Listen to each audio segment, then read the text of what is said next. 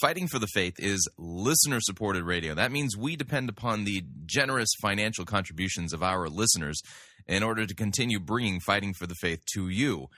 Would you please support Fighting for the Faith financially by joining our crew or sending in a donation to support us financially? You can do so by visiting our website, fightingforthefaith.com. Click on the Join Our Crew button. That's a mere $6.95 a month.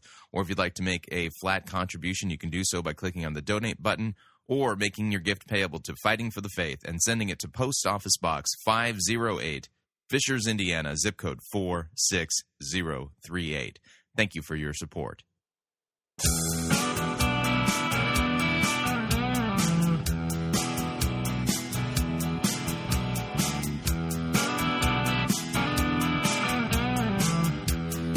It's time for another edition of Fighting for the Faith. Friday, November 15th, 2013.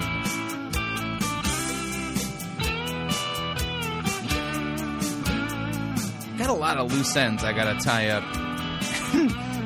It's gonna take me weeks to tie those all up. I feel like I have several loose ends programs that I need to get to today and tomorrow and next week.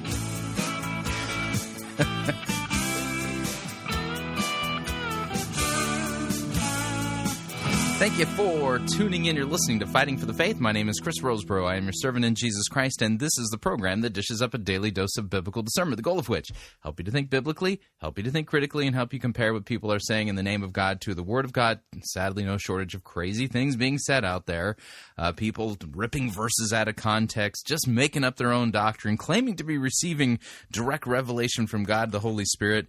All the while, they're twisting God's Word so badly, it makes you wonder why God, the Holy Spirit, isn't saying, hey, here's my next message to you. Stop twisting my word and repent of your false doctrine. I mean, if they were really hearing from God the Holy Spirit, wouldn't he do that?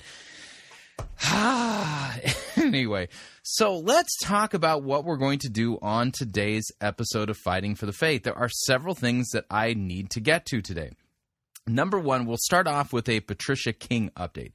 What we'll do is we'll head down to Arizona, home of Patricia King, and we'll listen to a personal coaching session. Coached into Acceleration is the name of the video with Patricia King. And are you looking for a spiritual acceleration in your life?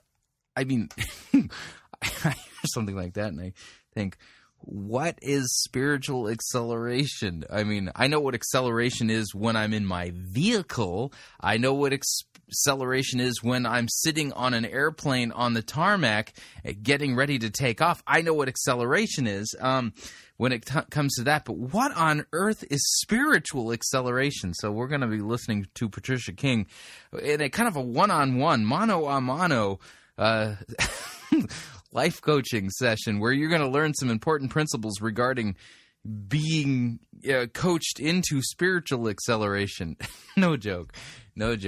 Okay, then we'll switch gears and we're going to do kind of an evolution update, but not really. I'm going to cheat and I'm going to use our Monkey's Uncle update music for this.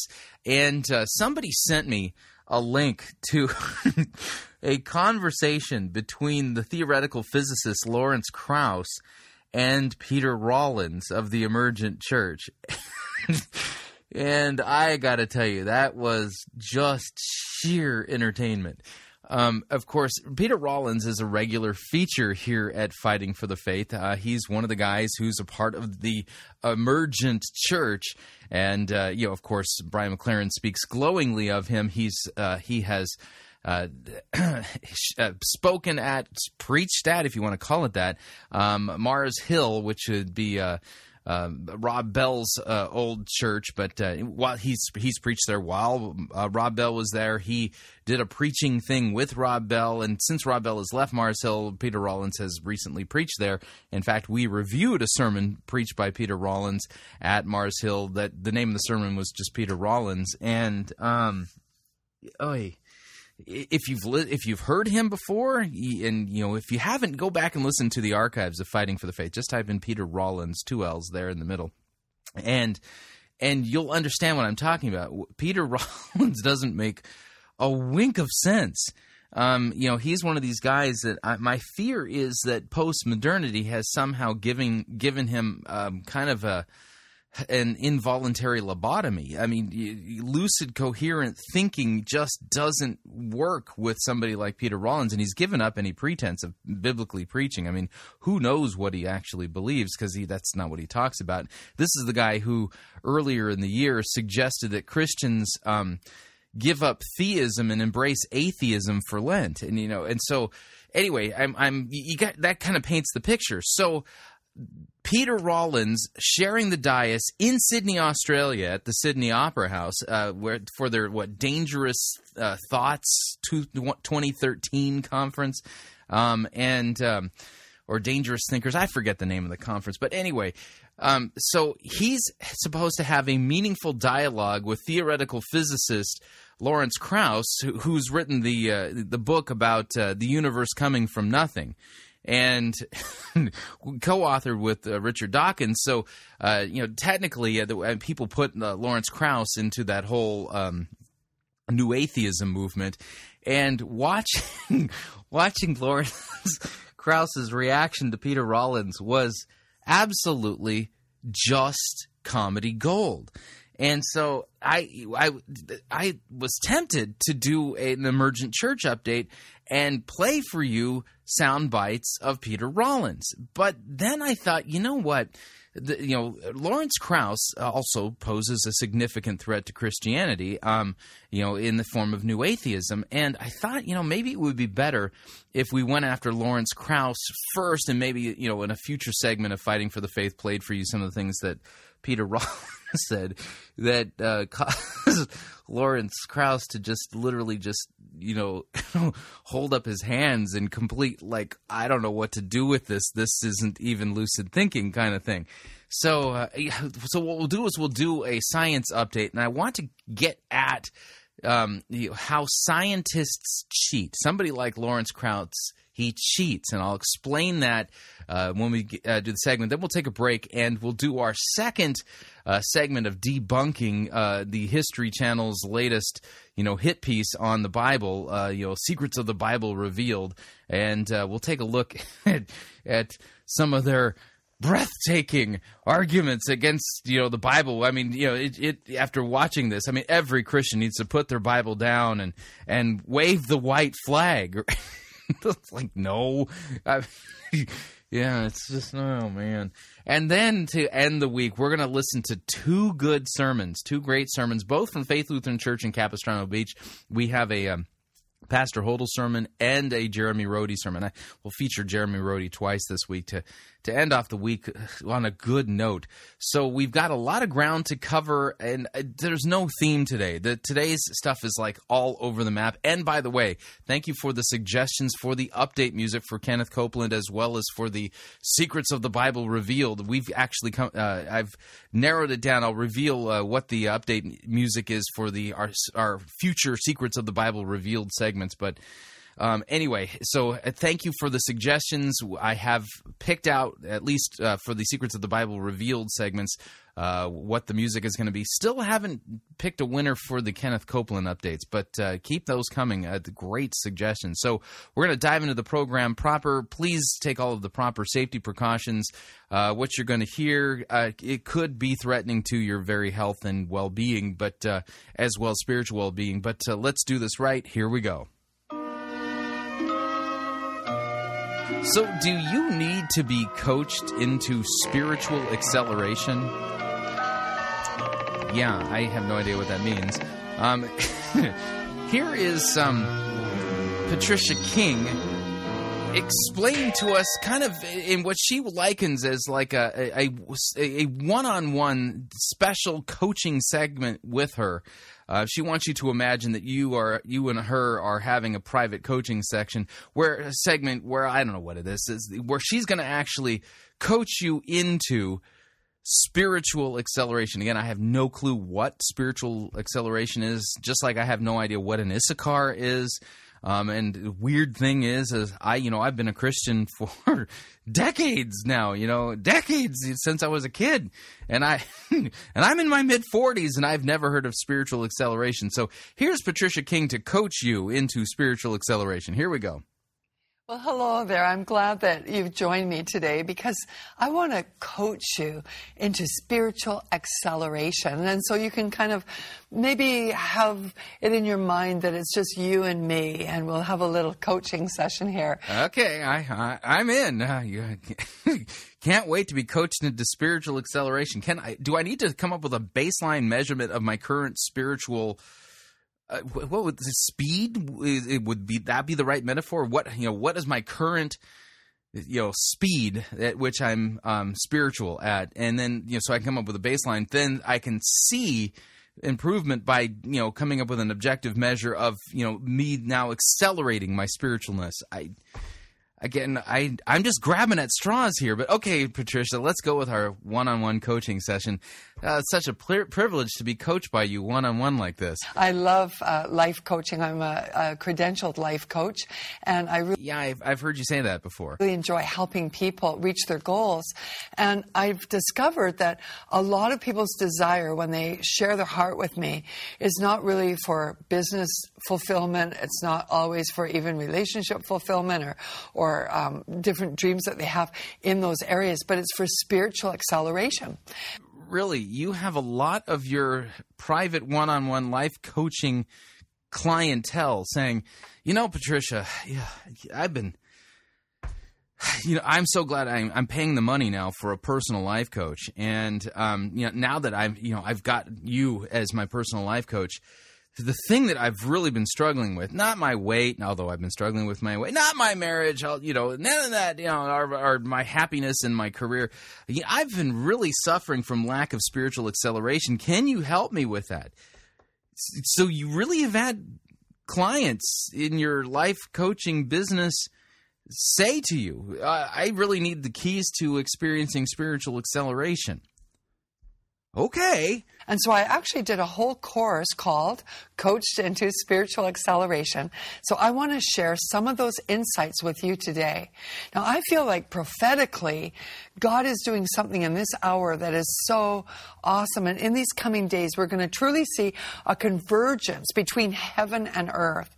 We're going to see the mind and the will of God manifest through His people in the earth. We'll see the supernatural abilities of God manifest in His people in the earth. In fact, you've been saying this since I've been on radio, and I still have yet to see any of these things that you say prophetically are about to happen actually break out and start happening. Is there like an expiration date on that prophecy? Like when we see in the Bible where Israel was going through the wilderness when they came out of Egypt, there they were walking with God in the wilderness where the heavens were open and manna was coming down, and they were getting everything that they needed direct from God. And they were seeing His goodness everywhere they went. What they never grasped, though, was what He could do through them if they had have believed. But in these last days where the Spirit's being poured out, the Scripture says the latter glory of the house is greater than the former. Your end days are going to be greater than anything that's ever happened to you. My end days. Have you been to like a retirement community? I've seen, the people who've preceded me and the generations ahead of me, and my end days, if it's going to look anything like that, probably not going to be better than, the former. You know what I'm saying? Up until this time. And so I'm excited to share some principles with you. So you might even want to get your Bibles, you might want to get your notebooks out or get your computer and start taking notes, because I want to share some insights with you today that I think are going to be life transforming and help you tremendously. Now, I need to make a suggestion. If you're going to take notes on this next portion of this life coaching that you're going to get from Patricia King on how to experience spiritual acceleration, be sure to take the notes on a computer or a tablet device. The reason being is because I wouldn't actually want you to waste paper for these notes. There's no there's no money wasted. There's no trees are going to die if you take notes on your computer. You know what I'm saying? Grow in God. In fact, I'm just sensing that there's someone watching right now that you're saying, oh, I've just felt like I'm in such a rut. I want to accelerate, but I don't have the keys. I don't know how to go to that next step in God. And so I'm here for you today so that you can get some keys and receive Holy Spirit's power, receive some light, receive some revelation to help you. Now, the first point I'd like to talk about is concerning a little word, a really little word. And the word is with, W-I-T-H, with. And I know that... You want me to take notes and write down the word with? Oh, yeah, this is deep. That might seem kind of insignificant. You might think, what with? But what I want to talk about is walking with God, because that's what's going to accelerate you. When you understand that everything you do, whether it is going shopping or making your dinner or going to the workplace or repairing an engine in a car, whatever it is, that you can do everything that you do with God. And Adam and Eve, they understood that. In fact, in Genesis chapter 1 through 3, we see God not only creating the world and creating Adam and Eve, creating mankind, but we saw that he had fellowship, relationship with them, where he would walk with them in the garden. So that everything that they did until the fall was done with God. But after they fell, they felt this alienation from him. But their key to living in the glory, they felt alienation? Yeah, it was a little more than that. I mean, God kicked him out of the garden and put an angel to guard the tree of life. That angel was carrying a flaming sword. Alienation, I'm sure they felt it, but it was a little bit more than just a feeling. You know what I mean? Living in fullness, to living with God, was to walk with God in everything that they did, to track with him, to think with him, to discuss with him, to live their life with him. And God wants to invite you to live your life with him in everything that you do. Don't exclude him from anything. So in order to experience spiritual acceleration, I need to understand the depths of the word with. And the word with, when I looked it up in a dictionary, it means to be together with God. No, really? To be near to God, to be in relationship with, or to be in the same place. You know, God is in the same place with you all the time. And just acknowledging this really can accelerate your growth. Now, Enoch in the Bible, in Genesis 5:24, we read in the scriptures that it says, Enoch walked with God, and he was not, for God took him. So Enoch's, secret, I guess, for going into the fullness of the glory realm, for like even leaving kind of the essence of this natural realm into God's glory realm, was to simply walk with God. It says he walked with God, so much so that he was not. I love the story of... Enoch's secret wasn't the word with. Let me give you a biblical text here. Hebrews 11, verse 4. By faith, Abel offered to God a more acceptable sacrifice than Cain, through which he was commended as righteous, God commending him by accepting his gifts. And through his faith, he died. Even though he died, he still speaks. By faith, there it is, by faith, Enoch was taken up so that he should not see death, and he was not found because God had taken him.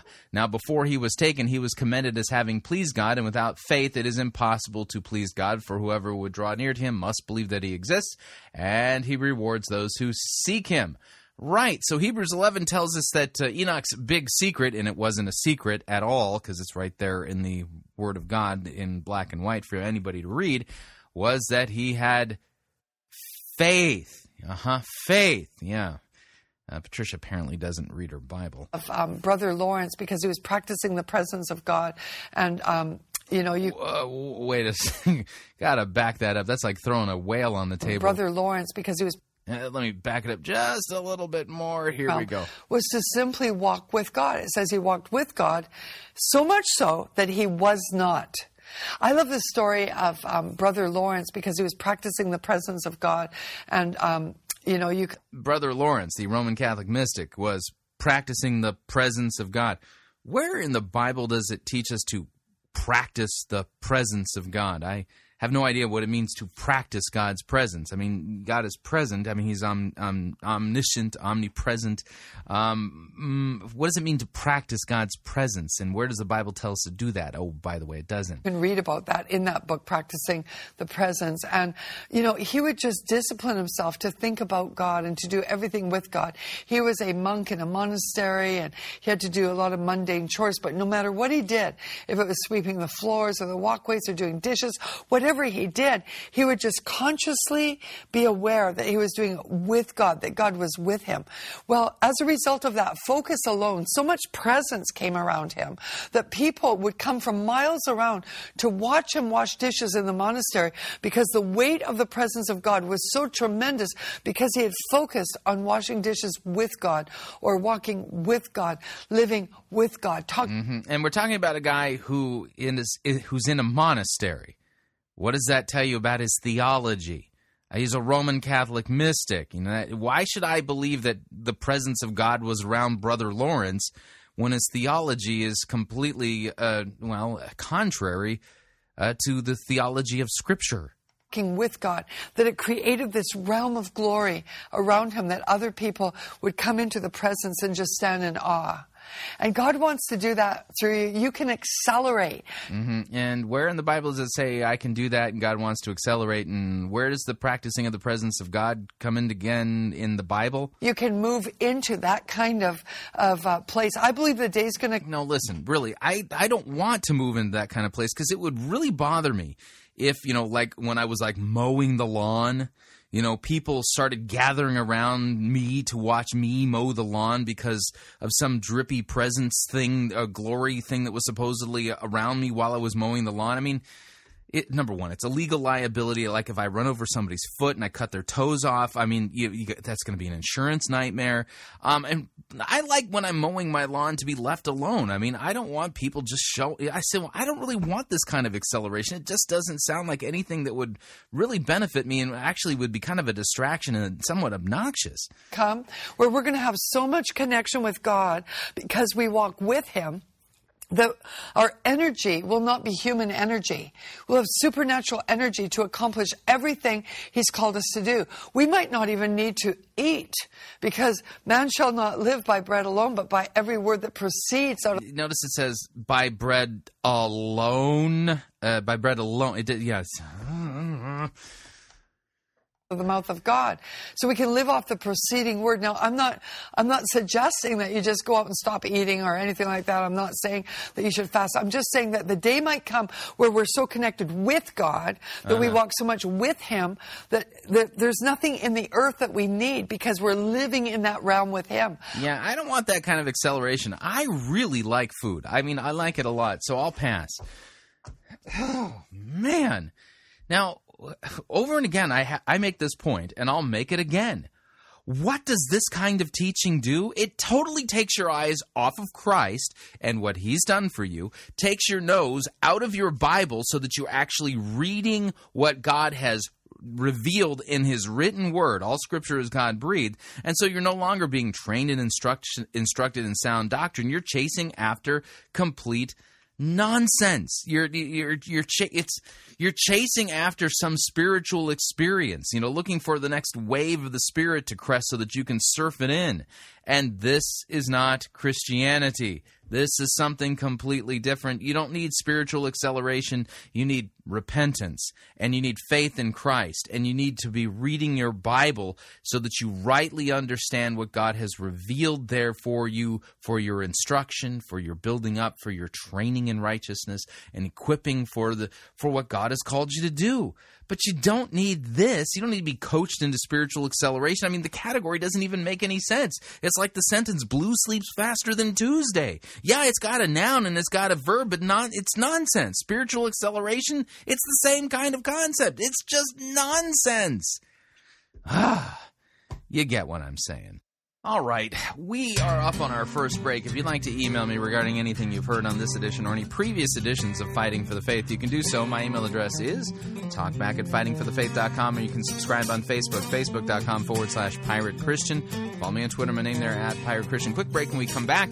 We got a science update, should be interesting, as well as our second segment on debunking the claims of the Bible secrets revealed from the History Channel. Stay tuned, don't want to miss it. We'll be right back.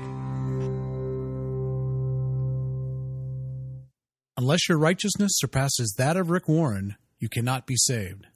You're listening to Fighting for the Faith.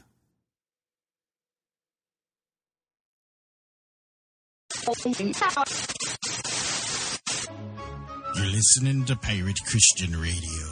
We'll be taking your false doctrine now.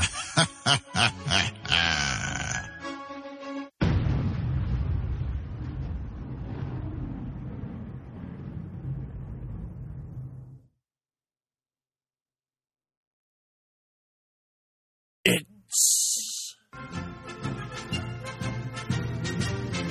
Monty Python's Flying Circus Church.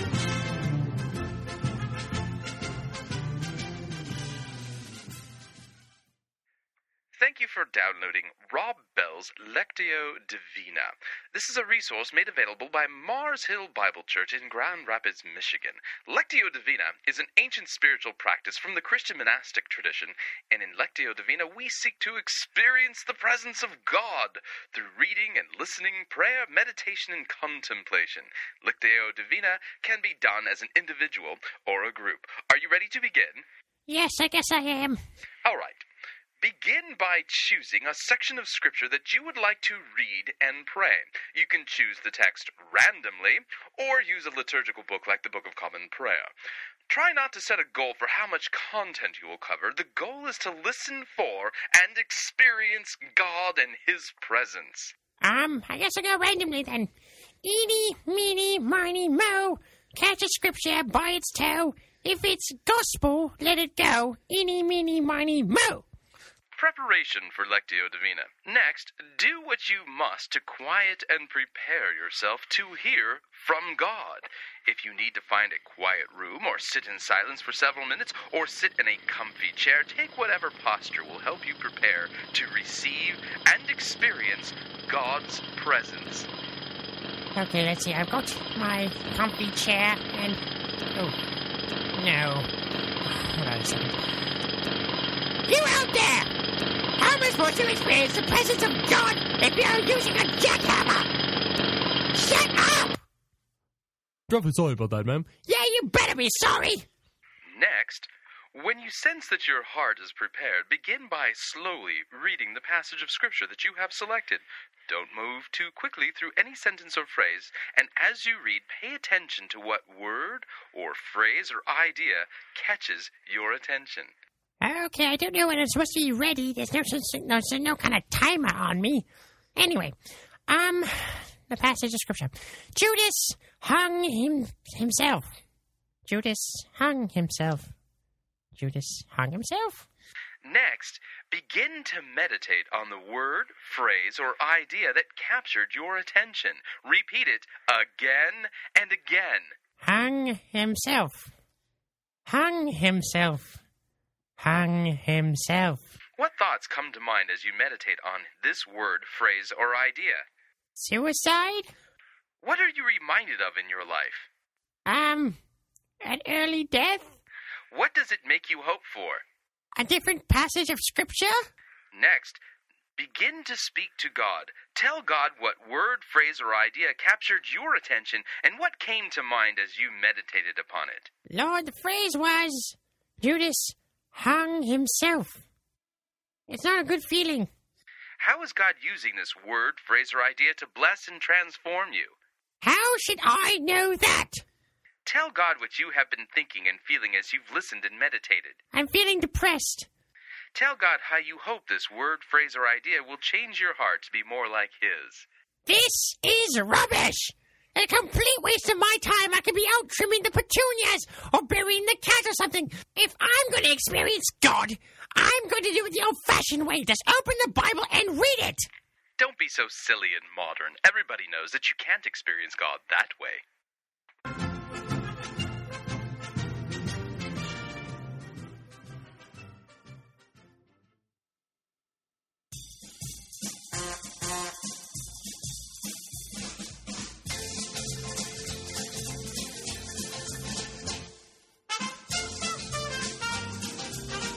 Keep more of your money in your pocket. Hi, Chris Roseborough here. If you're planning to travel anytime in the near future, then don't pay more for airfare, hotel rooms, or rental cars than you need to.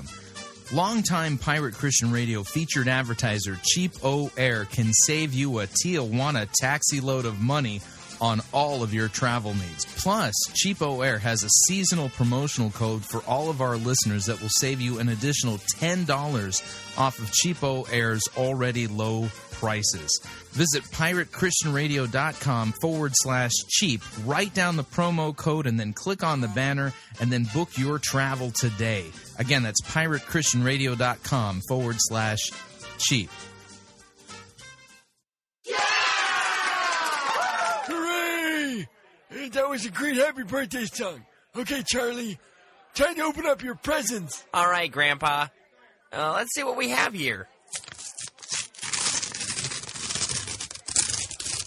Oh, yay! I've always wanted 2 tin cans and a string. It's one of those communicated devicey thingies. Now you can talk to your friends over long.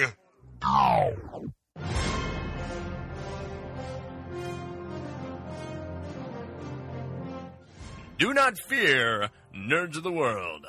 Never again will you have to deal with poorly made gifts and cheap knockoffs. Just tell your antiquated relatives about Think Geek. At Think Geek, you will find a vast selection of creative and quality products to tickle your every fancy. Celebrate your love of all things nerdy by going to www.piratechristianradio.com/geek. And by clicking on the ad banner, a portion of your purchase will go to supporting Fighting for the Faith and Pirate Christian Radio.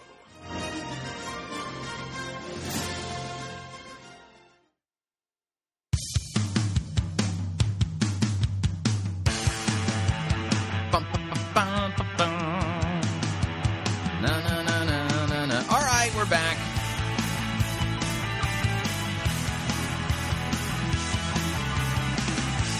Warning, trying to chase the latest wave of the glory spirit movement thing takes your eyes off Jesus. Very dangerous stuff. You don't want to get caught up with folks like that.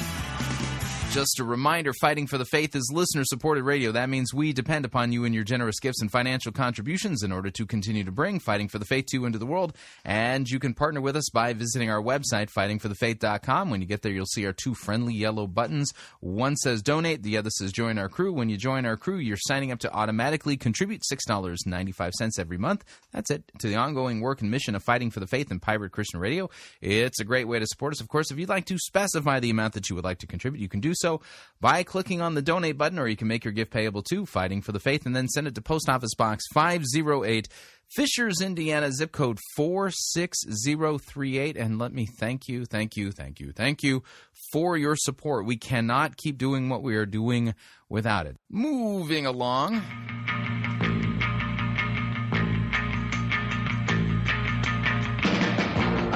She loves the monkeys, uncle, oh yeah. She loves the monkeys, uncle, whoa, whoa. She loves the monkeys, uncle. And the monkeys, uncle, they for me. Well, I don't care what the whole world thinks. She loves the monkeys, uncle. Call us a couple of missing links. She loves the monkeys, uncle. Rub all his monkey shines. Every day is Valentine's. I love the monkeys, uncle, and the monkeys, uncle, they for me. And for me. Yeah, that's right. That's our normally that's our BioLogos update music, but we're going to use it for a generic science update, if you would today. And the monkeys, uncle, they for me. All right, yeah, that's right. It's fun, hearing Annette Funicello. Anyway, okay, so I've already sort of set this up. What we're going to be listening to today is Lawrence Krauss. He is a theoretical physicist, and there was in Sydney, Australia, it's called the Festival of Dangerous Ideas. Festival of Dangerous Ideas. It was held just a couple of weeks ago at the Sydney Opera House, and they invited Lawrence Krauss, the theoretical physicist and new atheist, to have an exchange with Peter Rollins. And it was just a train wreck. It was an absolute train wreck.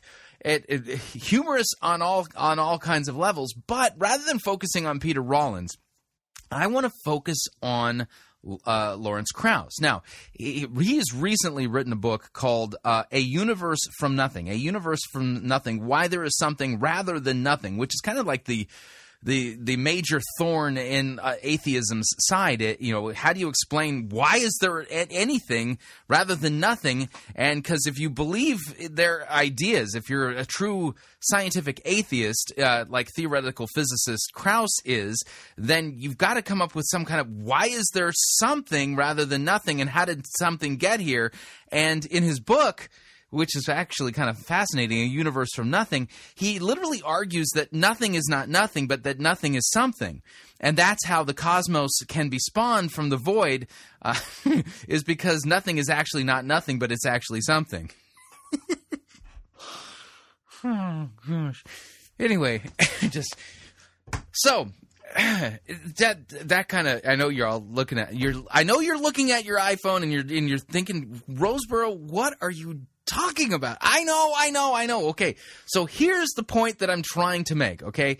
And that's this. A lot of people fall for this, and let me explain it to you this way, okay? Well, I'll give you the metaphor first, and then I'll show you how it plays out in this exchange with Krauss and with Rollins, because, again, it's very entertaining.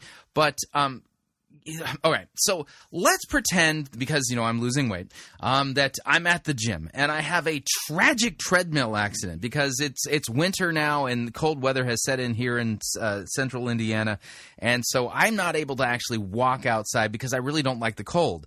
And so I've been going to the gym and I've been walking on the treadmill, and let's say that for some reason my focus lapses and I end up falling on my face and being shot out the back end of the treadmill and into some other exercise equipment, and as a result of that I really hurt my knee. Okay, let's just pretend. Okay, so now I've got a sports injury, if you would, and so would I go to somebody who specializes in sports medicine and injuries of that type, or would I go to a gynecologist to have my knee looked at? And you're thinking, okay, is this what kind of dumb question is this? Of course you wouldn't go to a gynecologist. You're a dude and they don't specialize in sports injuries.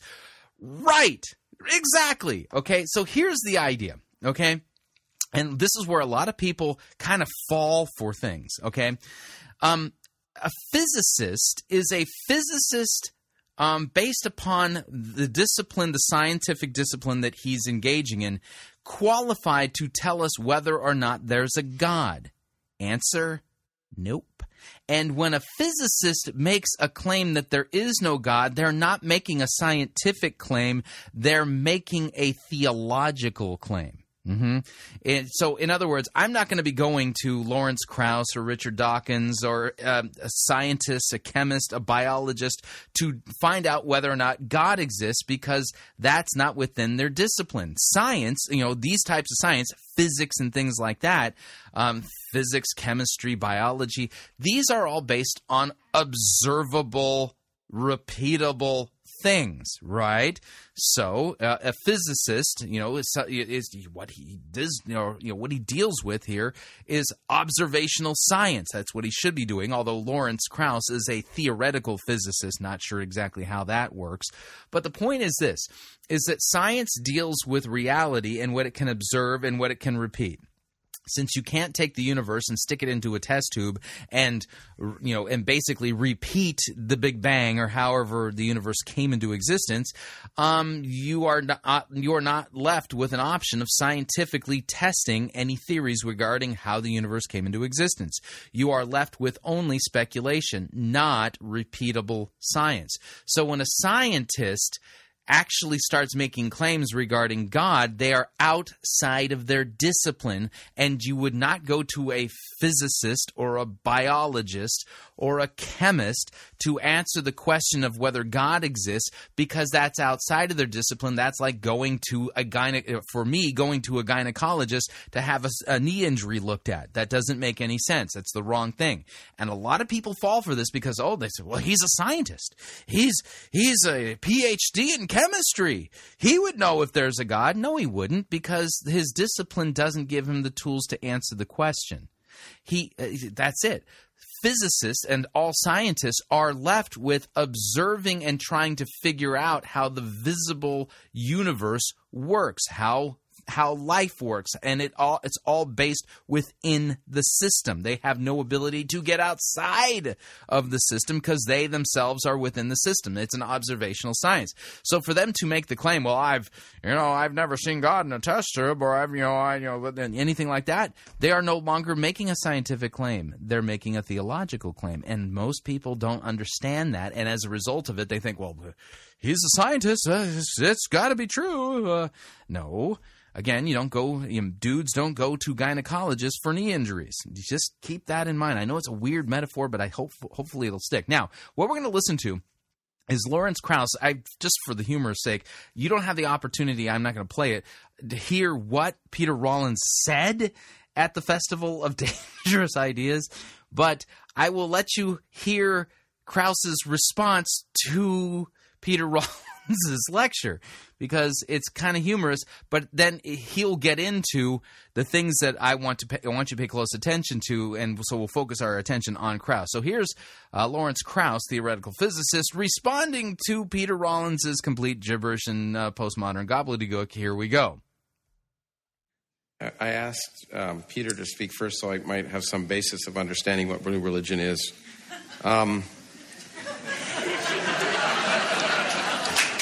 But anyway. Now this is where I have common ground with Lawrence Krauss. I've heard Peter Rollins speak many times. I've actually had several face-to-face conversations with Peter Rollins, and his response is, it jives with my experience as well. So let's see.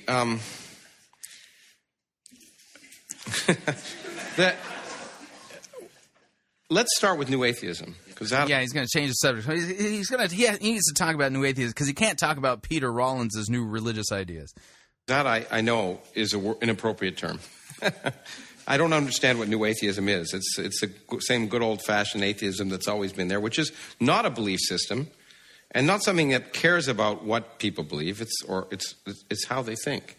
And in particular, atheists don't spend their time attacking beliefs. They just say that they will choose to accept things on the basis of evidence, and not doing so is foolish. Okay, now that's his comment. So New Atheism just basically says that it accepts things based on evidence and doesn't accept things that don't have any evidence because they claim that it's foolish. Now, this is rather fascinating because it's not that there isn't evidence for Christianity. There is. However, it doesn't lie in the realm of physics per se, but it is there. Now, let's take a look at what the Bible says about atheists, by the way. Did you know that the Bible says that there's really no such thing as an atheist? Mm-hmm. It's absolutely true. Okay, Romans chapter 1. I'll start at verse 18, and let's read so we kind of get an idea here. For the wrath of God is revealed from heaven against all ungodliness and unrighteousness of men who by their unrighteousness suppress the truth.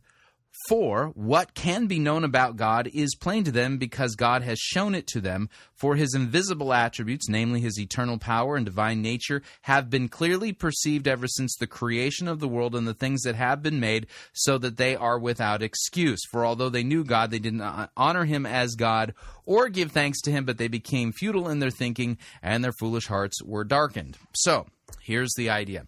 Scripture says that what Lawrence Krauss is saying here is not actually true, okay?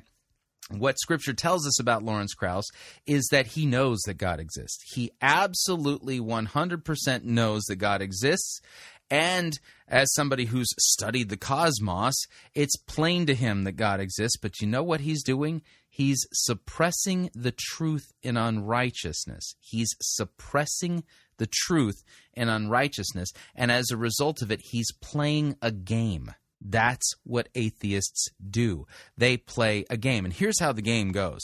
Well, I don't see any evidence for God. And when you present them evidence, that's not enough. That doesn't meet my threshold. And so here's the deal. It doesn't matter how much evidence you present them. No evidence is going to convince them, because convincing them isn't the problem. They're suppressing the truth in unrighteousness. They're dead in trespasses and sins. And so, presenting them evidence isn't actually going to do anything, because it leaves them as judge over God. Okay? So the problem is not that there isn't evidence. There is. Okay? Now, creation is one of the evidences for God. Romans chapter 1 makes it very clear.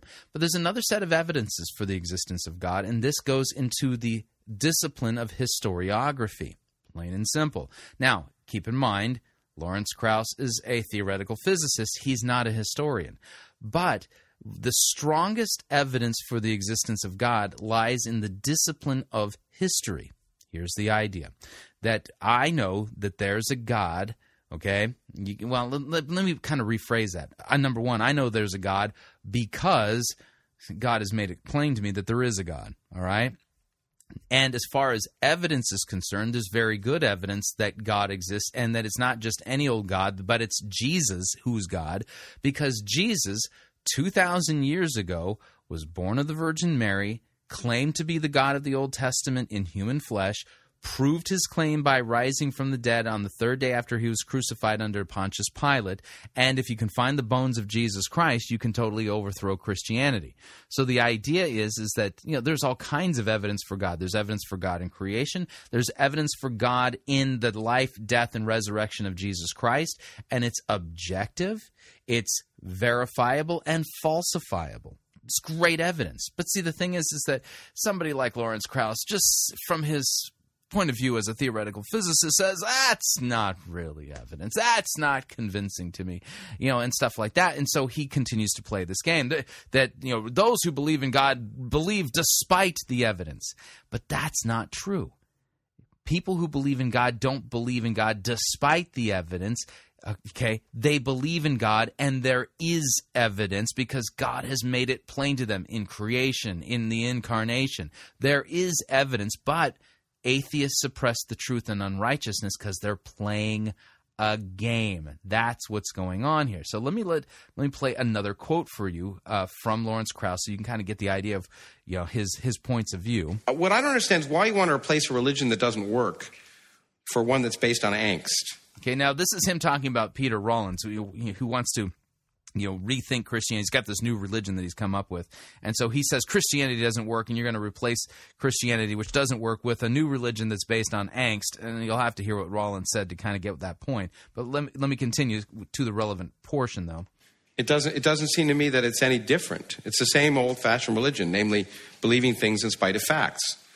Okay, so he thinks that religion is believing things despite facts. But see, the thing is the Bible makes it very clear that he's not believing despite the facts.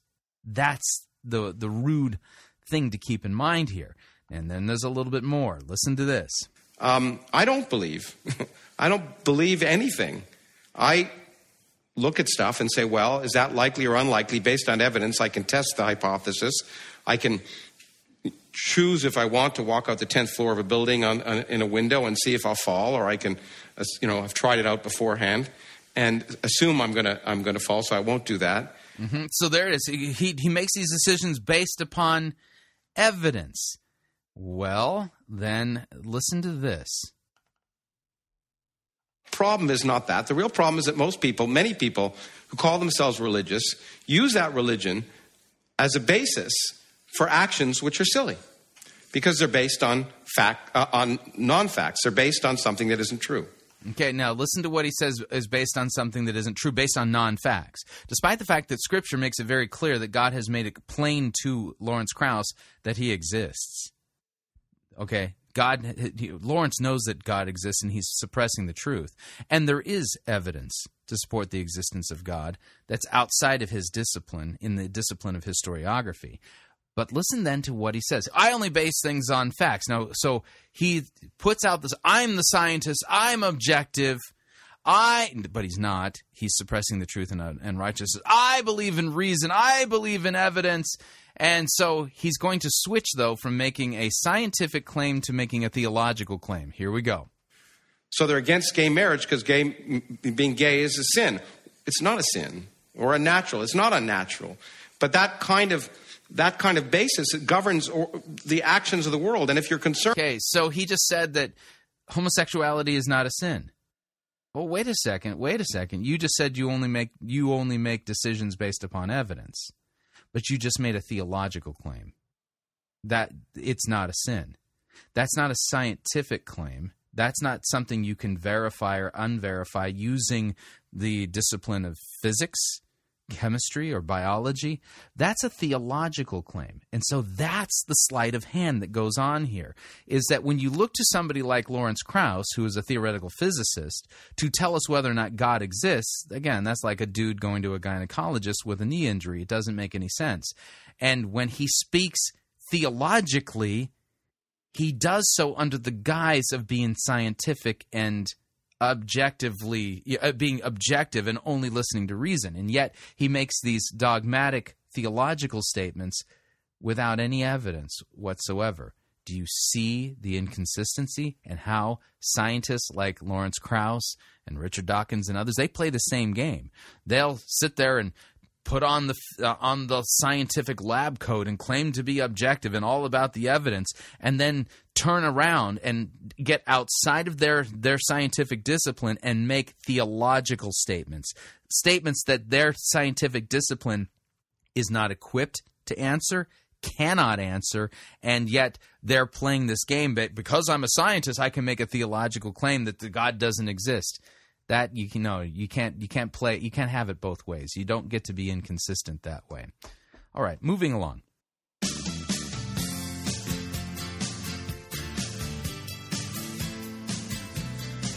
Yeah, that's right. This is our new music for our History Channel Secrets of the Bible Revealed segments. Oh, life is bigger. It's bigger than you, and you are not me. The links that I will go to, the distance in your eyes. Oh no, I've said too much. I set it up. That's me in the corner. That's me in the spotlight. Losing my religion. Trying to keep up with you. And I don't know if I can do it. Oh no, I've said too much. I haven't said. That's right. REM's Losing My Religion. I think that's a great suggestion by a listener for these updates that we're going to be doing on the History Channel Secrets of the Bible Revealed, which is really nothing more than a liberal makeover, or let's say a History Channel makeover of tired, old liberal arguments. I mean, it's like I said yesterday, it's the pimp my ride of bad liberal theological arguments. They're not even theological arguments. Now, for this next segment, to kind of give you a clue as to why you shouldn't trust the Bible, why it's just complete nonsense, according to the History Channel. What if I told you that I just read a news story that there are people out there who are calling, they're activists, if you would, that are calling for, strict measures to be put in place for the companies that build passenger ships. And they're saying that there's corruption, that there's bad building techniques, and that people have lost their lives. Because something has got to be done right now to save people from the schlocky, horrible, bad shipbuilding designs and stuff like that for passenger liners. And you're thinking, wow, okay, well, it sounds important, right? And then if you were to say, well, and their proof that we've got to do something now is a news story from the early part of the 20th century when the Titanic sank on its maiden voyage. That's proof that we got to do something now to stop bad shipbuilding techniques and save lives. And you're thinking, what? We got to do something now because the Titanic sank 100 years ago? Really? Okay. Yes, you're thinking this is kind of crazy. Well, that's what you're going to be experiencing here. This is kind of something similar and along those lines. Why should you not trust your Bible? Well, are you ready for this? I don't know if you've known this, but the oldest copies of the New Testament do not contain the long ending of Mark and the story of the woman caught in adultery. And you go, I know that. And you know why you know that? Because if you have a modern translation, when you get to the end of Mark, there's a big note right there in the page before you keep reading at the end of Mark, and it says, the most ancient and reliable manuscripts of the New Testament do not contain the next verses that follow. This is not a problem. This is not a problem for us. And the story of the woman caught in the act of adultery in the Gospel of John, again, it is no mystery. It is no secret that that story does not appear in the oldest and most reliable manuscripts of the New Testament. This is not news. We've known this for a long time. And, of course, if you've studied textual criticism, this is one of those things that comes up. It's like, okay, we look at, the ancient manuscripts, and we look at the manuscripts and how they've adapted. There's ways of explaining all this stuff. But see, the way the History Channel tells the story, well, it's like they're breaking the news. Oh, man. Oh, you Christians out there, you better get out the white flag and put your hands up. We got you surrounded here. So let's listen into how the History Channel's Secrets of the Bible Revealed handled these two very, very groundbreaking revelations regarding the long ending of Mark and the woman caught in the act of adultery. Here we go. All four Gospels of the New Testament, Matthew, Mark, Luke, and John, recount how Jesus was crucified and his body buried in a tomb. They also describe his appearance to the women mourning at his grave 3 days after his death. The original Gospel of Mark ends with chapter 16, verse 8, in which the women go to wash Jesus' body, and when they get to the tomb, they see that the tomb has been rolled back, it's empty. Now, this is real simple. The liberal scholars make such a hubbubaloo about that. But when you read through the Gospel of Mark, throughout the Gospel of Mark, Jesus constantly tells that he's going to die and rise again from the grave. This is throughout the Gospel of Mark. Jesus says this many times. So, why does the Gospel of Mark end so abruptly? Answer, I have no idea. I have no clue. And if anybody who says they know why the Gospel of Mark ends so abruptly, if they tell you why with any, and with certainty or whatever, they don't know what they're talking about. Okay, there's lots of theories as to why the Gospel of Mark ends where the Gospel of Mark ends. But keep this in mind. What happens is in liberal scholarship, they like to say, well, the Gospel of Mark, that was the first one. And see, because it doesn't have the long ending, it doesn't have any resurrection appearances. You know what that means, is that the other Gospels, that's a later addition, a mythological tweaking of the story.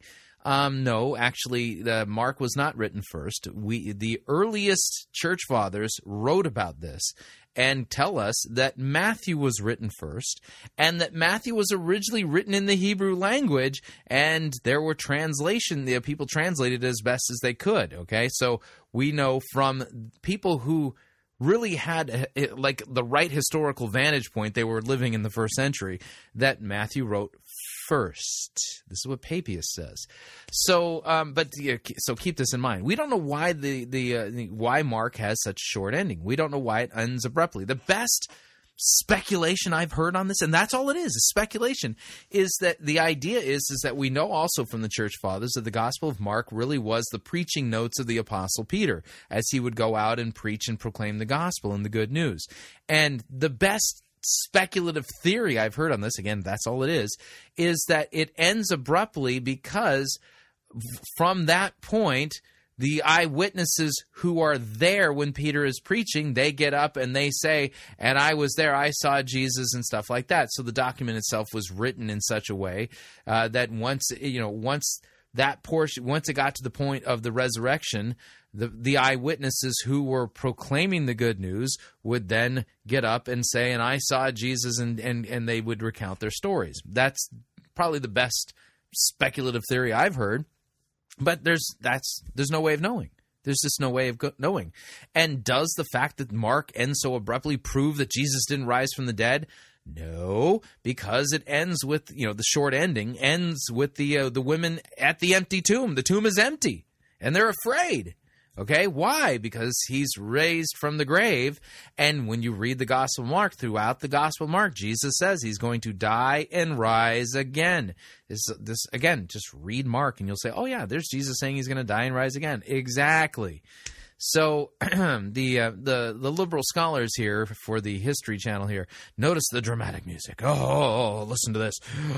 This is really earth-shattering stuff. No, this is about as earth-shattering as somebody breaking into a to a hockey game. Right now it's wintertime. So let's say you're watching hockey tonight, and all of a sudden, newsflash, Titanic sinks.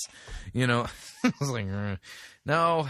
And the gospel actually ends with verse 8, in which Mark writes, the women went away from there and said nothing to anyone, for they were afraid. Yeah, that's right. And everybody knows that. Anybody who's bought a modern translation of the Bible in English, NIV, ESV, NASB, there's a note right there on the page that the earliest manuscripts do not contain verses 9 through whatever. Well, you Christians, you need to wave your white flag and surrender, though. It says the women ran away, said nothing to anyone, for they were afraid, and then it just stops. But why would this story come to such an abrupt end? Some scholars believe it might simply be that the original ending was written on a page that was deleted or destroyed. Written on it. So scholars say it was written on a page that was deleted or destroyed. Oh, some nefarious conspiracy is afoot. Has anyone seen this missing page? Does anyone know what that missing page contained? Nope. So, I mean, I put out a theory here that I know it was erased during a lunar eclipse when Elvis was beamed down from the mothership. You see my theory is just as good as their theories, right? Very old theory was that Mark's gospel was in a codex and the back page fell off. Well, that's a little bit, a little more neutral there, right? He originally written in a codex, and it wore out and it just fell off. Sure, that's a possibility too. The reality is nobody knows why. It was many, many years later that a later redactor, very likely unsatisfied by that ending in the Gospel of Mark, added 8 more verses to the Gospel of Mark in which you have this resurrection appearance. You're right, and we know this from textual criticism. This is not some new revelation. This isn't some secret of the Bible that's being revealed to the world right now. Everybody's known this. In fact, again, You don't believe me? Open up your modern translation of the Bible, go to Mark chapter 16, go to verse 8, and then look. There's a space between verse 8 and verse 9 with a note that says that the earliest and most reliable manuscripts in the New Testament do not contain verses 9 through 16. Hey. So the earliest scribes of Mark added fresh endings on. One of them became very popular, the ending that you see in most Bibles today. Yeah, that's right. And what they also are not telling you is because we have thousands of manuscripts of the New Testament, we can tell, they're making it sound like, well, if they added 8 verses on the Gospel of Mark, what else did they add? Well, the reality is this, is that looking at textual criticism, they didn't, there's not a lot of passages that have disputes like this. There is one other, and that would be the story of the woman caught in the act of adultery. But there's a couple of other segments too, where you can tell that later stuff got squished into into the text itself. But there's very little of that going on, and we know this because of the thousands of manuscripts that we have. Textual criticism is our friend in this sense, and it's no secret regarding the long ending of Mark here. But wow, you can't trust your Bible now. You might say that the story of the resurrection actually emerges as an interesting literary story, partly because people are so dissatisfied with Mark's story. So now there's their theory, okay? Because keep in mind, their theory is that none of the Gospels were written by eyewitnesses, which is patently false. And they're saying, the resurrection, that's just something that somebody stuck in because they were dissatisfied with the short ending of the Gospel of Mark, and that therefore bleeds over then into the resurrection accounts that are in the Gospels. But let me take you to a document that was written in 52 AD. 52 AD. 1 Corinthians chapter 15.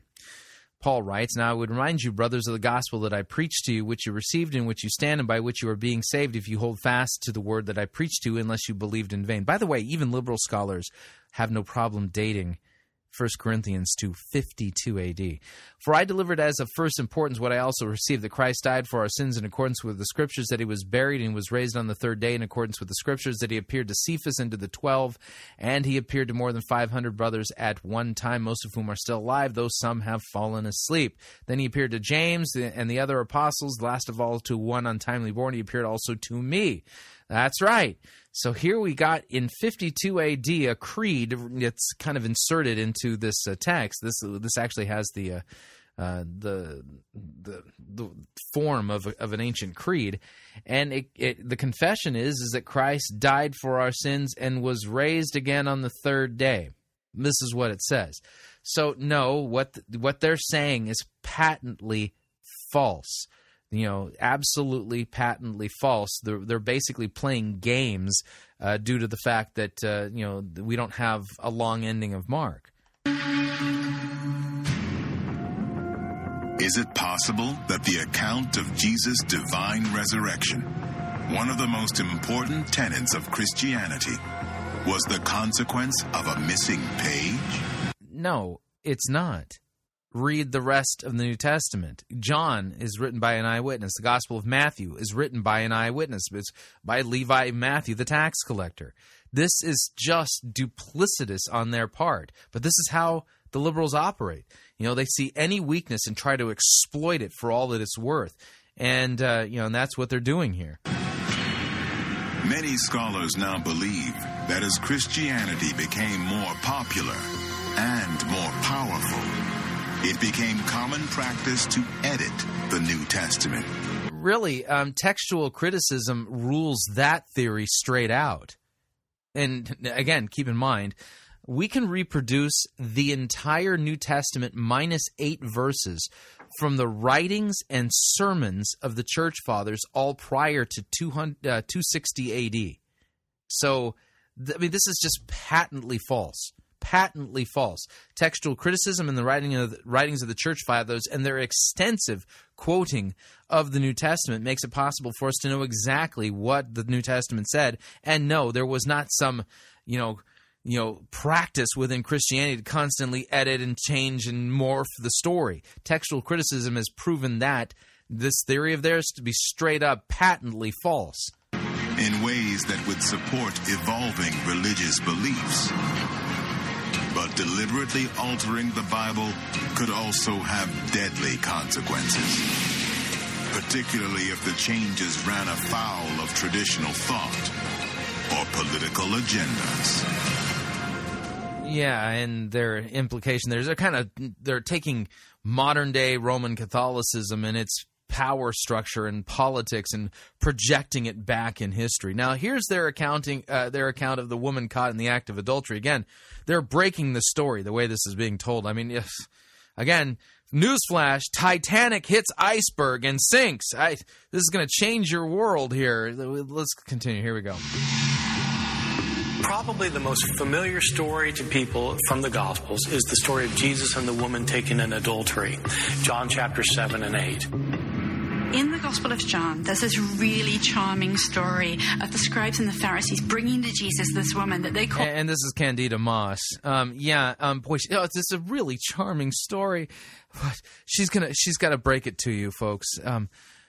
It's not in the oldest manuscripts. Really? I know. That's what it says right there in my Bible.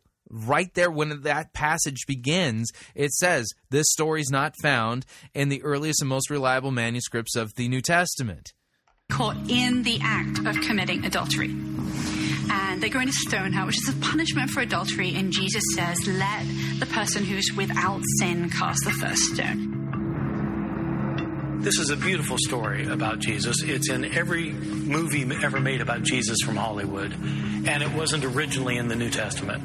It was added to the New Testament by later scribes. It's not in our earliest manuscripts of the New Testament, but the King James translators didn't have access to these early manuscripts. They translated the story, put it into John chapter 7 and 8, even though originally it wasn't there. Yeah, that's right. The best manuscripts that they had at the time had that story in it. And since then, thanks to archaeology and textual criticism, we now have very good old manuscripts of the New Testament. This is not... These again, they're acting like they're breaking the story, and I hate to let you down. It's this darling story, but it's just not in the original. We all know that, okay? Yet the History Channel is telling the story as if, this is just another hit against the Bible. And keep in mind, Christianity doesn't say that any copy of the New Testament is inspired, but that the autographs are inspired. And thanks to textual criticism, we are really, really, really close to knowing what the autographs said. And we know what is original to those autographs, and we know what has crept in through different, manuscript lines, if you would. But man, what they're doing over at the History Channel, again, this is a hit piece against the Bible. And it's so one-sided, so unfair. And like I said, these are old, tired, completely debunked liberal arguments, but the History Channel's given them a makeover. Pimp my liberal argument. That's what this is. They put a bright, shiny new set of wheels on this, gave them a paint job, and off they go out there to destroy the faith of millions, you know? It was a traditional story that people told about Jesus, but it wasn't in the Gospel of John. It probably never happened at all. Yes. Thank you, Candida. We know that.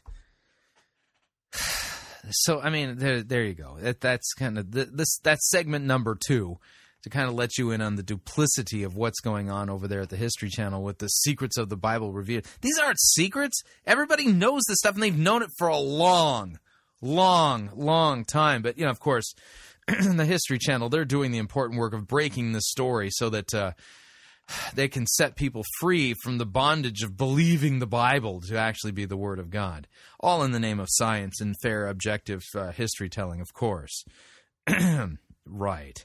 All right, we are up on our second break. If you'd like to email me regarding anything you've heard on this edition or any previous editions of Fighting for the Faith, you can do so. My email address is talkback@fightingforthefaith.com, or you can subscribe on Facebook, facebook.com/Pirate Christian, or follow me on Twitter. My name there, @Pirate Christian. Quick break.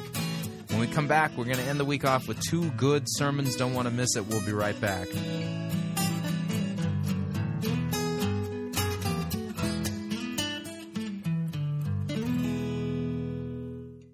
If you want advice on how to have your best life now, you're in the wrong place. You're listening to Fighting for the Faith. Pirate Christian Radio Theater presents Death of a Salesman. Are ye a salesman? Why, yes, I am. Can I interest you in some...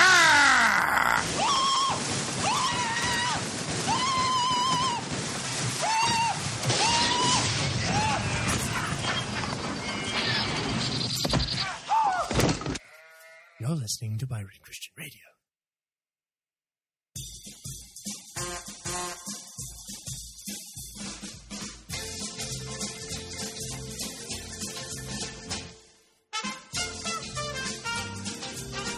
Keep more of your money in your pocket. Hi, Chris Roseborough here. If you're planning to travel anytime in the near future, then don't pay more for airfare, hotel rooms, or rental cars than you need to. Longtime Pirate Christian Radio featured advertiser Cheap O Air can save you a Tijuana taxi load of money on all of your travel needs. Plus, Cheap O Air has a seasonal promotional code for all of our listeners that will save you an additional $10 off of Cheap O Air's already low prices. Visit piratechristianradio.com/cheap, write down the promo code, and then click on the banner, and then book your travel today. Again, that's piratechristianradio.com/cheap. Hooray! That was a great happy birthday song. Okay, Charlie, time to open up your presents. All right, Grandpa. Let's see what we have here. Oh, yay! I've always wanted... It's a Star Trek uniform. But it's red. What are you trying to say? It was the only colored wool fabric I had. Try it on. It's, really itchy.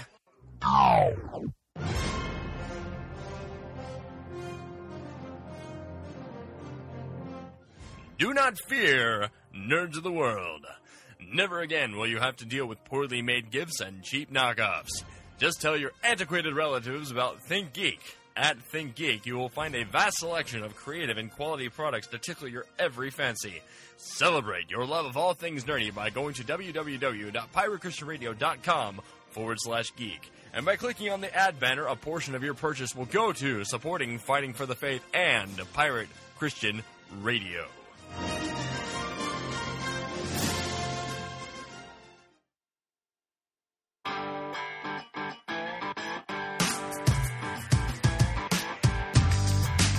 Okay, we're back. We're well into hour number 2 here at Fighting for the Faith. We're going to end off the week with 2 good sermons.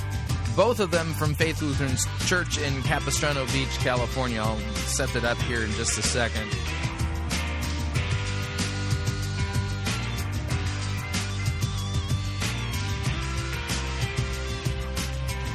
Newsflash. The Titanic's hit an iceberg. Quick! We've got to reform the shipbuilding industry.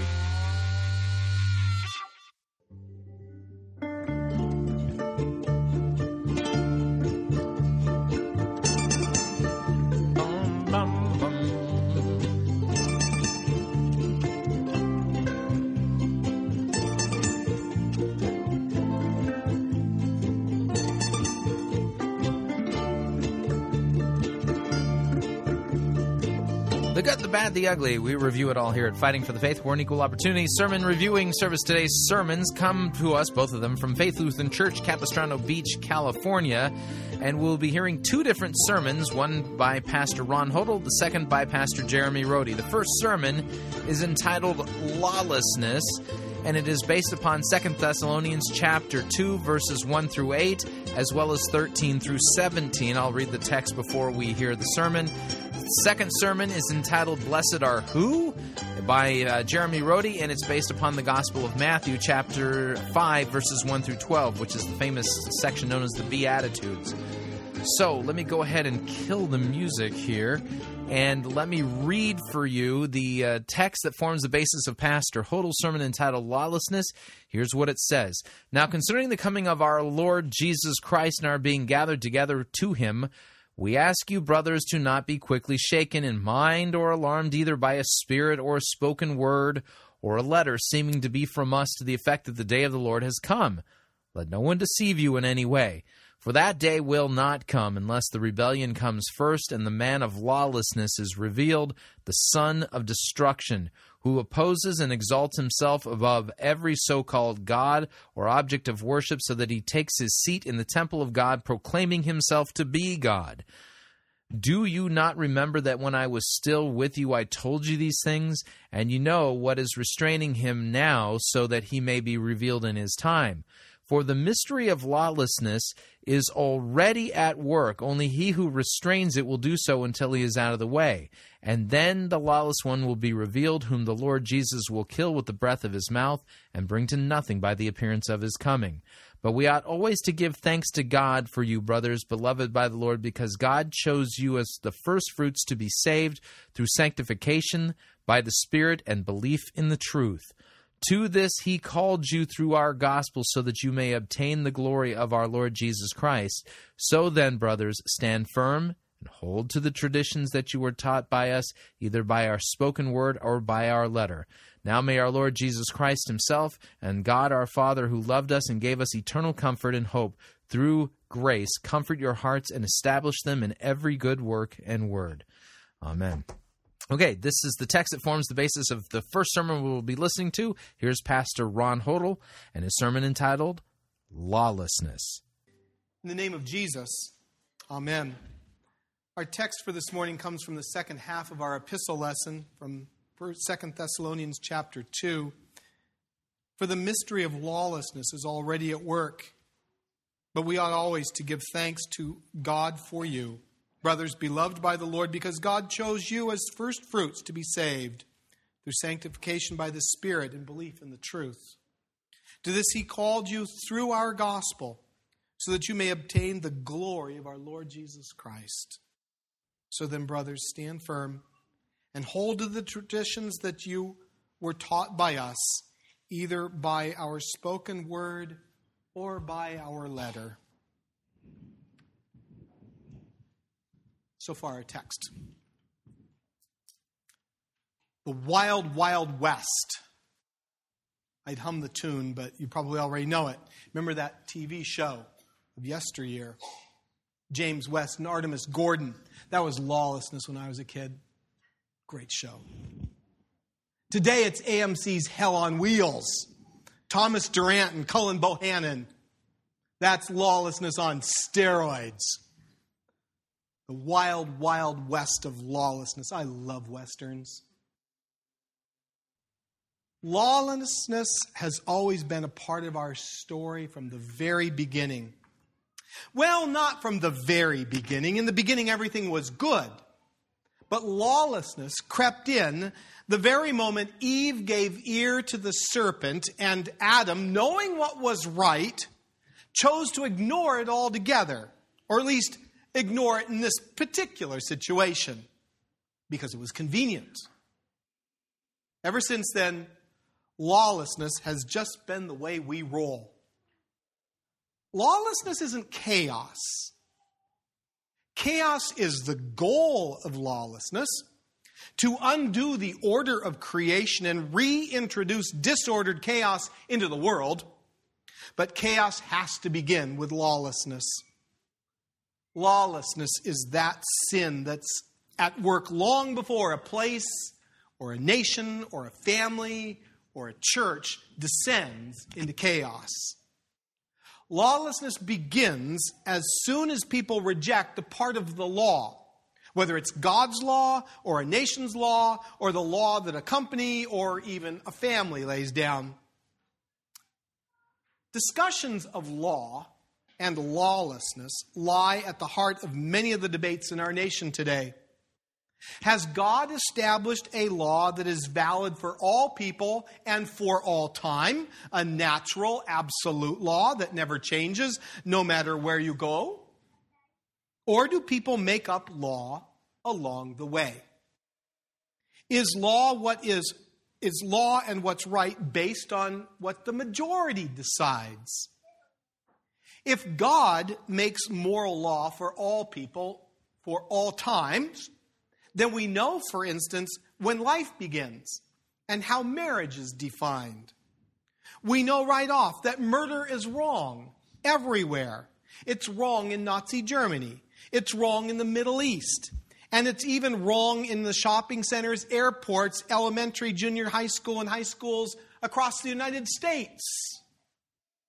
We know that stealing another person's stuff is wrong, period. But if society makes the rules up along the way, then anything goes. All you need are the votes. As soon as you reject one part of God's law, you've arrived at lawlessness. The only question now is, to what degree? Like the kid on the playground who doesn't like the way the game is going and decides to change the rules so that things are more in his favor. To the politician, to the boss man, to the laborer. If you're willing to unilaterally change the rules you don't like, you've arrived at lawlessness. And trouble's coming. It happens in the realm of government. When the tyrant says, I will rule in such a way that benefits me and my party. I will favor some and disregard others. If you help me, I might help you. If you get in my way, I will destroy you. That's my law. That's lawlessness. It happens in the realm of marriage. When an unfaithful or abusive spouse announces by word or deed, I'm setting aside the vows that I made before God, the agreement I assented to. I'm going to do what suits me, not what serves you or helps us. That's lawlessness. It happens in families. When a child decides the fourth commandment says that I should honor my parents, and I'll do that, I'll honor them to their face, but I'll go behind their back and do whatever I darn well please. That's lawlessness. It happens in the church, where God's word takes a back seat to human reason.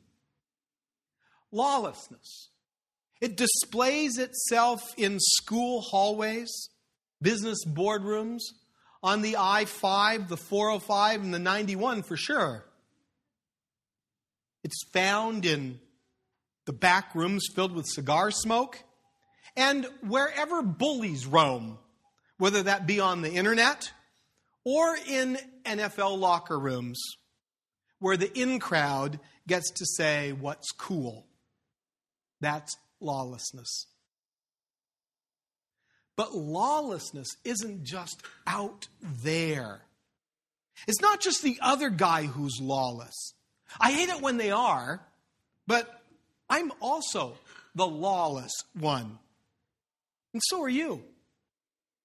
Each of our sins is the child of that old part of us that bids us defy God, replace God with ourselves, and live by our own rules.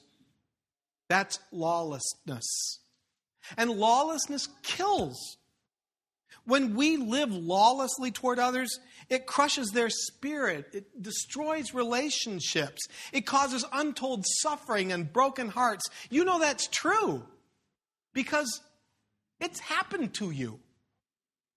Worse, though, lawlessness kills our relationship with God. But you know what? We kind of like lawlessness. At least when we get to be the lawless ones and everybody else is hamstrung by a law that binds them.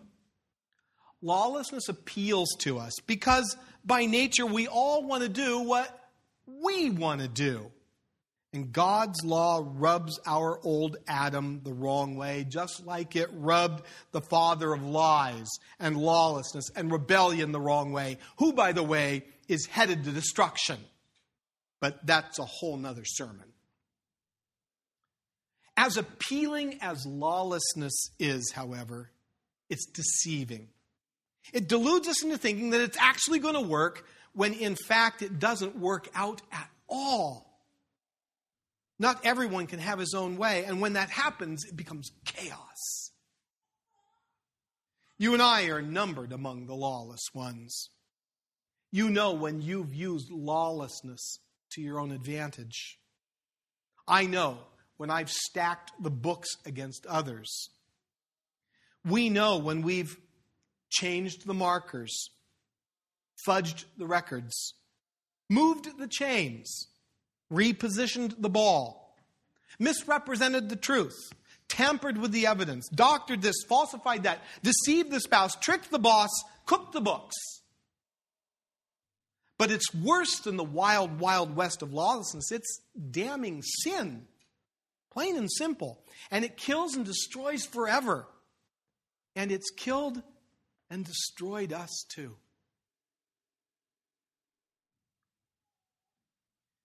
I don't bring this lawlessness up in order for you to evaluate your performance, which hasn't been that great all along the way here. And I can say that because you know the same is true about me. I don't bring this up in order for you to evaluate your performance. Pull out one of those pieces of paper in the pew in front of you, or maybe the back of one of those visitor cards or something like that, and scribble on it a list of repairs that need to be made to your life. Patches that need to be written to tweak your inner operating system, because it's worse than a performance thing. Something that with a good college try, you can have up and running by the end of November. Maybe there are some things you need to fix. Me too. But life, real life in Christ isn't living on the hamster wheel of endless earning and providing and proving and maintaining and managing and maintenance, where all you can see are your own feet. I bring this point up to show just how broken it really is. Life, that is. Life with God, that is. I bring it up to point out that deep down, we kind of like it broken, so long as the brokenness favors us. Which, by the way, isn't a half-bad definition of sin, being turned in on ourselves, selfish and self-centered. Our lawlessness is evidence that our lives are broke. So broke, they can't be fixed. Not by you. Understand me correctly. Not by God. They can't be fixed. They have to die and be raised to new life, which is exactly what God has done. The chaos of lawlessness, the chaos, the disaster of your life isn't the end of the story. God gives us His law, not with the end game of showing us who's the boss. His desire is to save us, to bring you, and to keep you in His kingdom forever. He declares His law to show us our lawlessness, to cause us to despair of who we are and what we've done, which, when reflecting, isn't very hard, by the way, at least for me. To get us to cry, Lord, have mercy, because in our brokenness, that's the only cry we really have left. Having made that clear, He declares to us the gospel, the good news of Jesus Christ our Savior. And that's what He declares to us in the second part of the epistle this morning. Rejoice, you broken, lawless ones. You are beloved by the Lord, and He loves you not with a love that you have earned by your stellar performance. He's loved you with a sacrificial love, a selfless love, a love that cost Him, not you. In the words of our text, God has chose you as the first fruits to be saved, not as a second-rate inferior part of the harvest that barely makes it in the door. No, He has poured out salvation upon you so that you might be His beloved children. That's what He wants for you. And how has He done this? He's done it by giving you the glory of our Lord Jesus Christ. He did it not by giving you what it takes to clean up your life enough so that you can become declared acceptable. He did it completely outside of you. He did it by taking your lawlessness, my sins, the chaos we've made of our lives and the lives of others, He did it by taking all of that to Calvary's cross. And there on the cross, he suffered the judgment one deserves when their lawless, chapped hides get caught. And because he's taken our sin upon himself, he now shares with us his glory. Before God, you are clothed in Jesus' righteousness. When God looks at you, he doesn't see your sin and lawlessness. Rather, he sees you clothed in the righteousness of his Son, who said to his Father, "Thy will be done," and then went to the cross for you. By his word, the Lord has declared this good news to you. He calls you to salvation. You're in, not out. By this word, he makes you holy, declares you so, sanctifies you, sets you apart by the work of the Holy Spirit. By this word, he gives you faith, belief in the truth, trust in the promise that Jesus' death and resurrection has worked your salvation. And by that faith which he gives, you have the certainty of God's love toward you, whether you feel it or not, because he said so. You have the eternal comfort that deliverance and salvation are yours forever.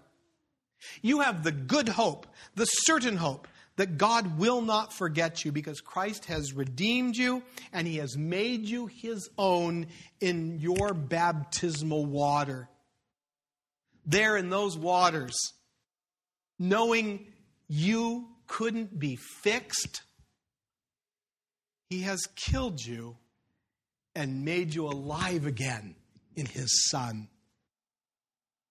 And so now, may our Lord Jesus Christ himself and God our Father, who loved us and gave us eternal comfort and good hope through grace, comfort your hearts and establish them in every good work and word.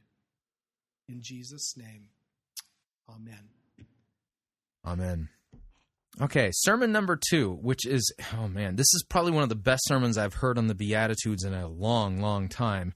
This is based on the Gospel of Matthew chapter 5, verses 1 through 12, and it reads, "Seeing the crowds, Jesus went up on the mountain, and when he sat down, his disciples came to him, and he opened his mouth and taught them, saying, 'Blessed are the poor in spirit, for theirs is the kingdom of heaven. Blessed are those who mourn, for they shall be comforted. Blessed are the meek, for they shall inherit the earth. Blessed are those who hunger and thirst for righteousness, for they shall be satisfied. Blessed are the merciful, for they shall receive mercy. Blessed are the pure in heart, for they shall see God. Blessed are the peacemakers, for they shall be called sons of God. And blessed are those who are persecuted for righteousness' sake, for theirs is the kingdom of heaven. And blessed are you when others revile you and persecute you and utter all kinds of evil against you falsely on my account. Rejoice and be glad, for your reward is great in heaven. For so they persecuted the prophets who were before you.'" Here is Pastor Jeremy Rhodey and his sermon entitled, "Blessed Are Who?" Here we go. In the name of the Father, and of the Son, and of the Holy Spirit. Amen. Please be seated. Some guys have wealth, some guys have good looks, and some guys have a great personality. But he has all three. Rich, handsome, interesting. You would think he'd be vain, but in fact, he's quite spiritual.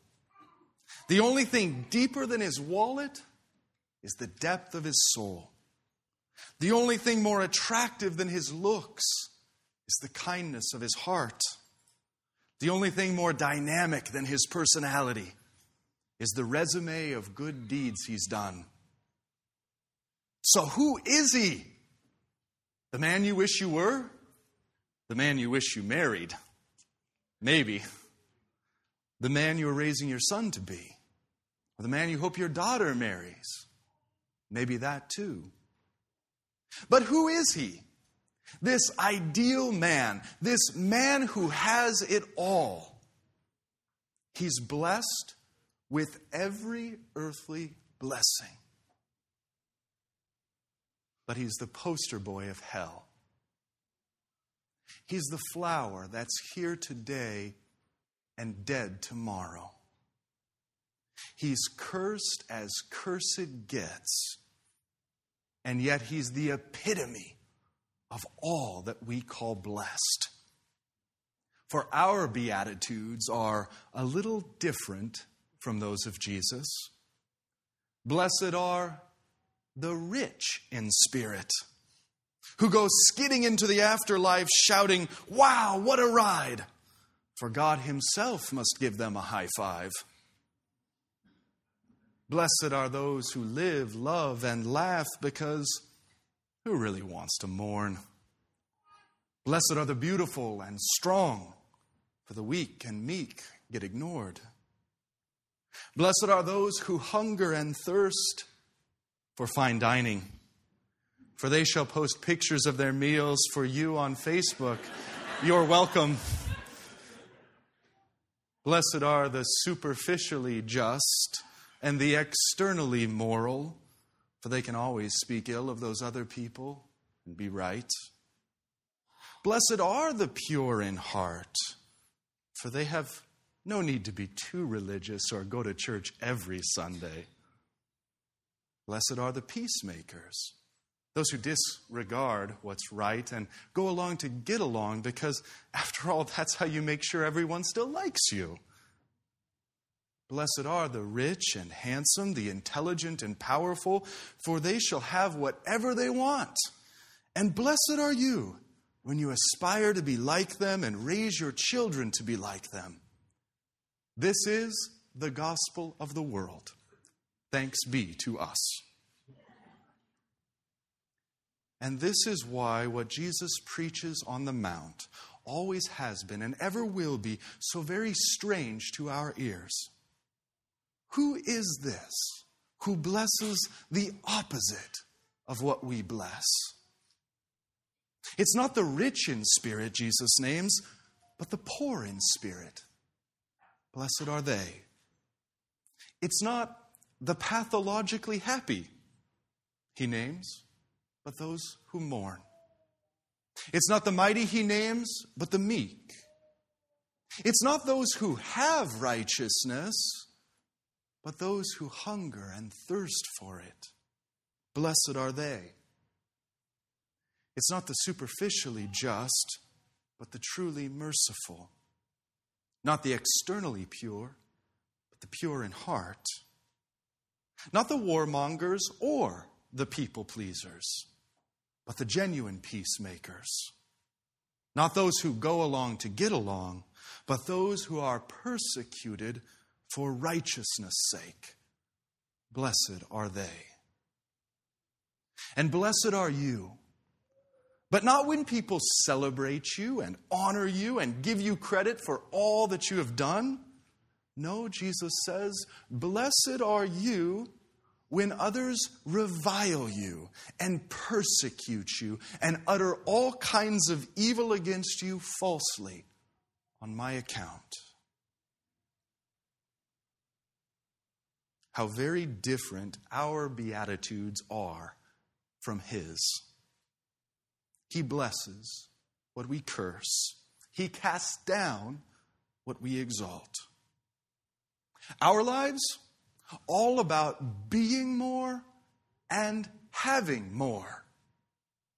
His life, all about emptying himself out. How very different we are from this God who chooses to come to us in human flesh.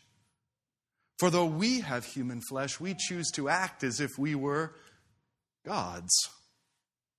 We crave the worship and praise of men, to be exalted, celebrated, and served by those whom we also freely judge. For what could be more godlike than to judge others by our own divine decrees of what's really right and what's really wrong? We open our lips to speak, and we expect others not only to listen, but to do. For the wannabe deity in us all, it's all about control. It's all about getting our own way. Wealth and good looks, intellect and personality, morality and spirituality all become ways of getting what we want. We twist these blessings from heaven until they make us twice a child of hell. And that's why our Beatitudes are so different from those of Jesus. We bless that which we think makes us more godlike. And He blesses instead that which makes us more manlike. Behold the great reversal. For we men who aspire to be gods, God becomes man. For we who obsess over wages, home improvements, and self-improvements, nice trips, good meals, a golden retirement, for we who obsess over riches, God becomes poor. For we who idolize appearances and beauty, God becomes one with no form or majesty that we should look at Him, no beauty that we should desire Him. For we who put the highest value on intellect and strength of personality, God chooses instead the foolishness of the cross and the weakness of death. For sinners who aspire to be God, God becomes a sinner. In fact, the sinner. You may think that you have sins. You may confess them and struggle with them. But the truth is, there is no sinner but the God who hangs dead from the cross. He who knew no sin was made sin for us. That is the gospel. That is the guarantee. All your sin is His. And therefore you are called His saint. For every saint, great and small, it's the same. Those innumerable saints gathered around the throne, those whom you have known, those who loved you, or raised you, or taught you, those who were given into your life, if even for a short while. Not a single saint, great or small, can boast anything save for Christ our Lord, His cross, His blood. So open your lips this day and receive the blood that makes even the foulest clean. Remember this day, as little Thomas Hensley was baptized, the day that God chose you and washed you and made you a poster child of heaven. His own blood-washed, blood-bought saint. Rejoice in Jesus' beatitudes as He blesses what men curse.